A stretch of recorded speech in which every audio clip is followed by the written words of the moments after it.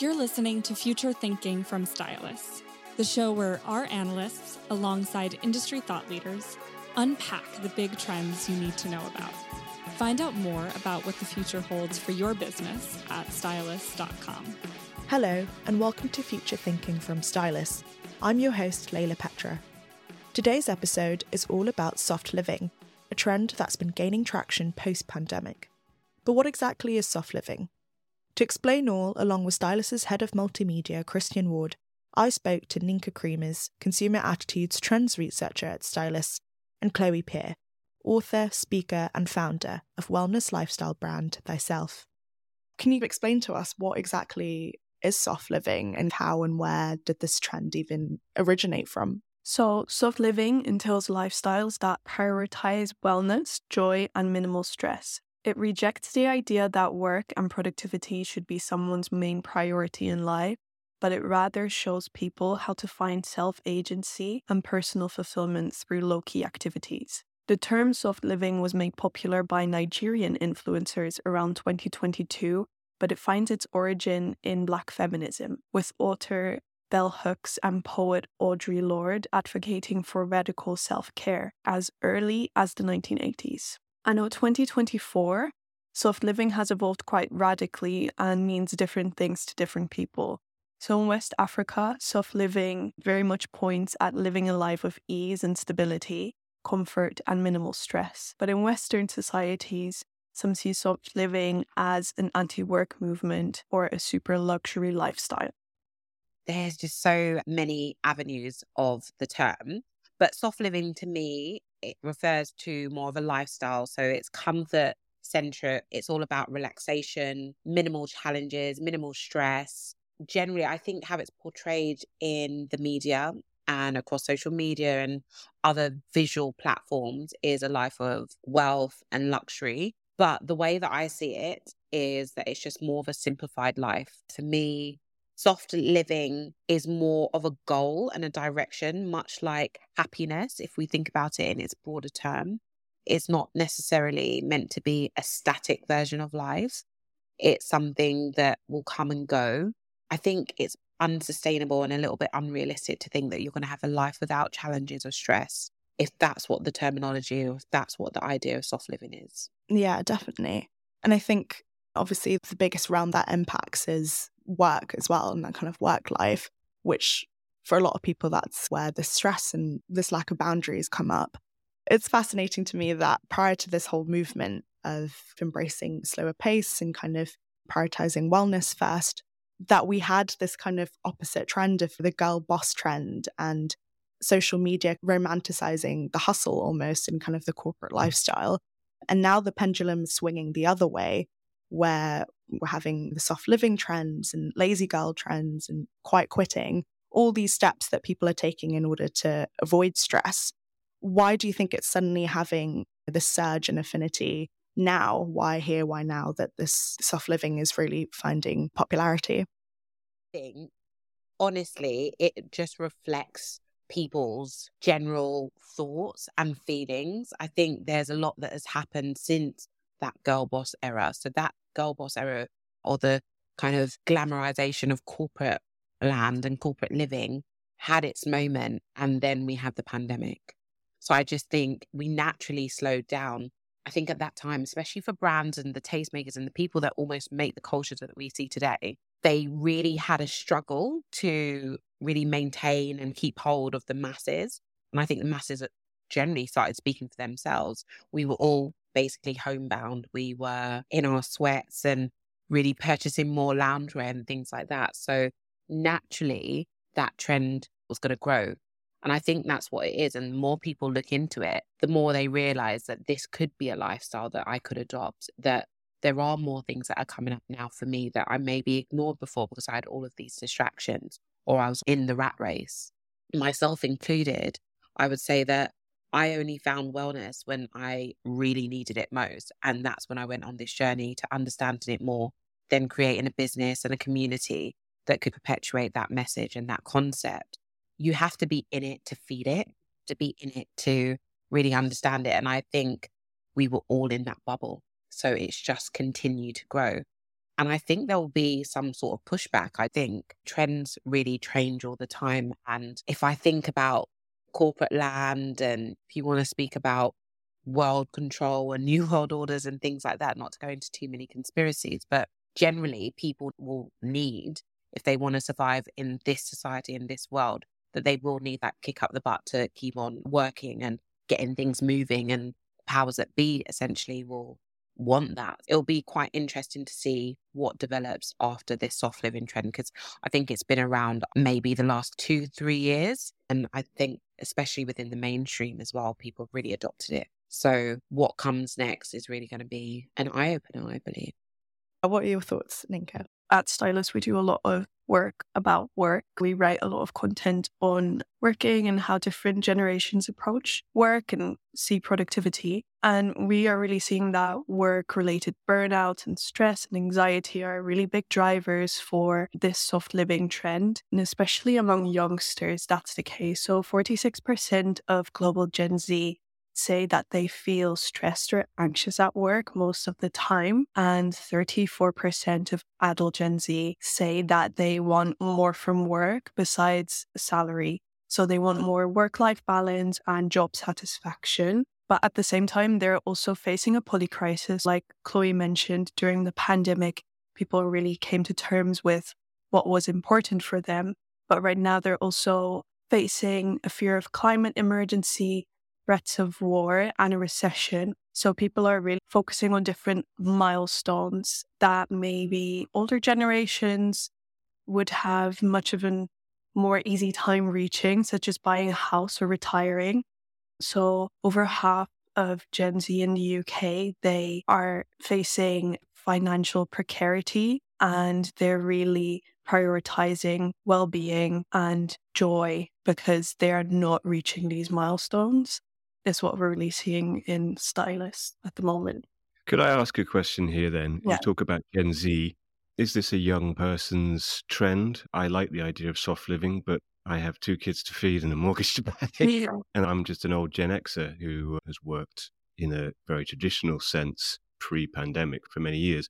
Do you feel like this is something which is blossoming amongst the youth rather than something which is trend across all demographics?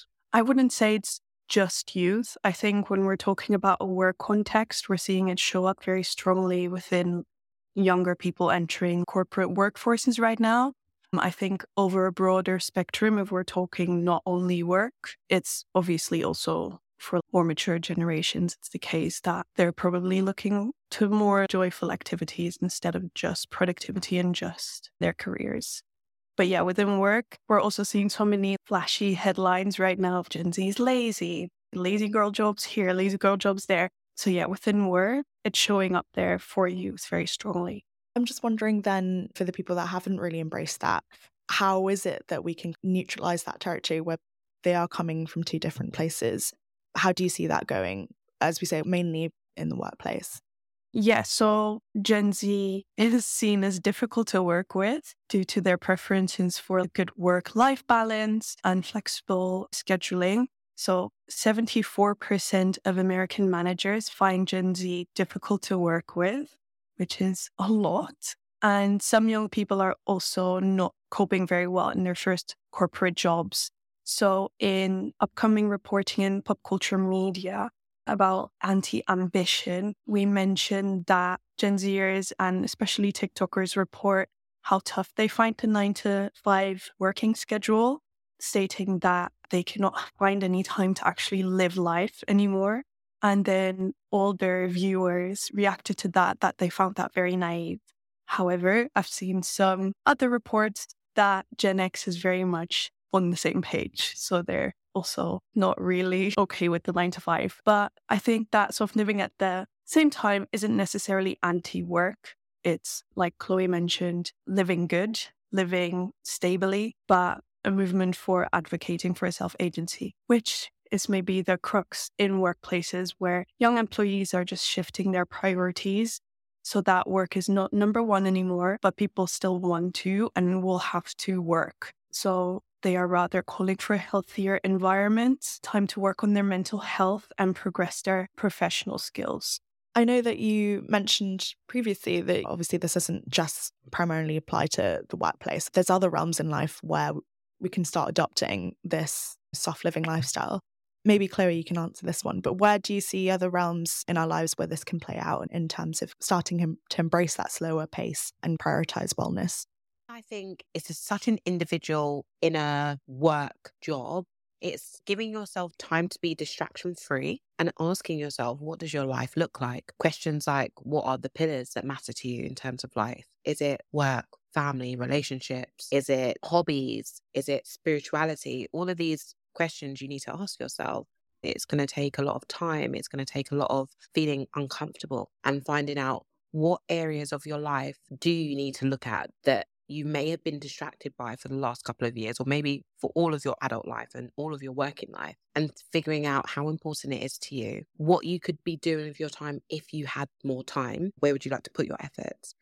And then I think that's when you can discuss things like, what are stressors, what are triggers in your life? And then going about spending more time in those areas or trying to live a slower paced existence within those areas. And I think this is where people get confused with different generations of people. Some people just have the language. So if we're talking about Gen Zers or whoever, they have the language, and millennials, I guess, they have the language to put to these things. They're very emotive. They have the language behind the emotions that they're feeling. Whereas I think older generations didn't have that ability, or they didn't have that freedom. And that's where I think the differences lie. But essentially, we're still people. We still have to work in this society that we live in. I just think some people have language to express themselves better, and then therefore they have that self-agency to advocate for themselves, even within the workplace, which my grandmother never had the privilege to say that. Whereas I can say, this is not working for me and I will figure it out. And even if I take all my life figuring it out, that's okay. And I think that's the part of soft life that people don't talk about. It's being okay with just being okay, or just like removing success and stress. That's what it is. More from Chloe and Nienke in a moment. But just a quick pause to say, you can find out more about trends like soft living by following our TikTok channel at We Are Stylists, where our pop culture guru Julia Aarons has covered related topics like snail girls and the rise of anti-ambition. And of course, there's even more on the Stylist website for members. If you're not already a member and would like to find out how access to Stylist could benefit your business, email innovation@stylist.com or visit www.stylist.com/membership. Now, back to my interview with Chloe and Nienke. And I would be very interested to hear your thoughts, Chloe, on just what brands can do in terms of engaging with this trend, and what examples you may have seen in the corporate world or the world of brands that sort of tap into this. I'm going to pull out one of the issues that I think people have is that they see things on TikTok, or they see things trending, that they just always try and replicate it just with their own branding and their own stamp. But the problem is that people, the consumers, are essentially marketers themselves. They've spent so many years being marketed to. They know what it is now. So they're not going to be fazed by some sort of branding which is meant to be outlandish, or it's meant to be tapping into a trend just for sensationalism. So I think brands really need to look at themselves and think, how do we relate to our consumer? What are we actually doing in-house that they can't see that relates to them? Because it's no good saying we're all about soft life and doing it the way that the TikTok aesthetic trend is doing it. But then in-house, you have people speaking up online on platforms like Glassdoor and other places saying that we are just killing ourselves at this company, or we hate this kind of environment. It's not supportive. So that's just extremely contradictory. And to think that these consumers who spend so much time online are not going to catch wind of that in some way, shape or form, whether that's passed down through word of mouth or stumbling across these kind of things. I think the consumer nowadays is way more in touch with the brands than sometimes the brands themselves are. You can do deep dive in archives into what that brand has said 20 years ago. And sometimes the brand marketers themselves aren't doing that job. So I just think that kind of transparency and that awareness is needed. I had this issue today actually with a client of mine, and they said, we really want to do this kind of content piece in the wellness space, but we don't want to use words like forceful or for it to have a negative effect. So what you're essentially saying is to live a life of well-being and soft life, which I wholeheartedly disagree with, is for it to be light and pretty and fluffy, and you're selling people the wrong dream. And essentially that kind of content is not going to go down. Not only is it not going to go down well on the wider scheme of things, but if you're working with someone like me that really advocates for the truth behind practically everything, even if it means that I'm wrong, then we're just not aligned. And your work is pretty much wasted because it's not factual. It's leaning into something that is quite dangerous, actually. And what we should be telling people is that you can live a soft life, but it's having boundaries, it's having awareness, it's being able to take the rough with the smooth. It's your perspective on things rather than the reality or the use of certain words. Nienke, have you had anything to add to that as well, in terms of seeing industries and brands embrace this and how they can relate to their consumer on that level? Yeah, for sure. So there's a few brands that we see integrating this messaging in their products. So I think one of the most visible is Apple's new journaling app, which doesn't mean that journaling is for everyone and that it is synonymous to soft living. But the app basically lets users reflect on their days to improve their mental well-being. So they can write about everyday moments, special events, and include photos and videos. And Apple also released a mindfulness app in June where users can log their daily moods and emotions, which is supposed to set them on this track towards focusing on their well-being more. Also, we saw Lululemon's Lunar New Year campaign that just came out called Be Spring, which encourages well-being through balance and focuses heavily on martial arts. So we also see that this has a very global impact for brands. I guess a kind of final question is, you was just talking about the global impact.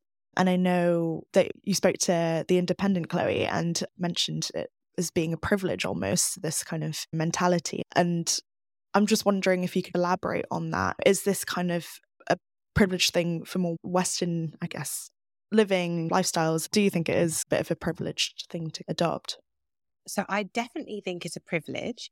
It's a privilege, one, in terms of mindset, right? So you have to be someone that is open to feeling uncomfortable and doing all of these kind of self-awareness practices. That in itself is a privilege. That's something that I personally have seen that certain older generations or certain individuals of an older demographic struggle with in terms of my own family and my own environments, is that they struggle to understand that kind of perspective in terms of you can slow down, or why don't you dig deeper into yourself? It's because necessarily they weren't taught that. And I think a lot of that issue comes from living in this Western bubble, for sure. So yes, it could be a regional issue, but I do want to highlight the fact that there's so many other countries and people that reside in what looks like second and third world countries that actually adopt a way softer pace of life. There's obviously so many more privileges that we have. But again, that's down to perspective. So maybe my kind of last word on this subject or this podcast would be perspective, because it's how you look at it. Essentially, some certain people in certain areas of the world actually do live a slower paced life. They do get to a certain age in their life where they can actually say, I feel happy, or I feel content, or I feel like I am successful because look what I have around me. I have great environments. I have healthy environments. I can grow my own food. I have great connections with the people that I care about. So I think it's how we look at it. But I wouldn't just say it's a privilege just from the Western perspective. I think within that, we need to look at the ways that people live, certain demographics, how they're perceived and seen in this world, and what access they have to things that seem like rights to others where they are falling short of. I think it's such a wider question. And I think if anyone needs to take stock of that, it's the brands that are extracting from culture, and for them to do it the best way and to lead by example. That's it for this edition of Future Thinking. I hope you enjoyed it, and I'd love to hear your feedback. On X, we're at stylist_live, and on Instagram and TikTok, you can find us at We Are Stylists. See you next time. You've been listening to Future Thinking from Stylus, the show where our analysts, alongside industry thought leaders, unpack the big trends that you need to know about. Find out more about what the future holds for your business at Stylus.com. And if you like what you heard today, make sure you subscribe to Future Thinking in iTunes or Spotify or wherever you get your podcasts to hear new episodes as soon as they're available.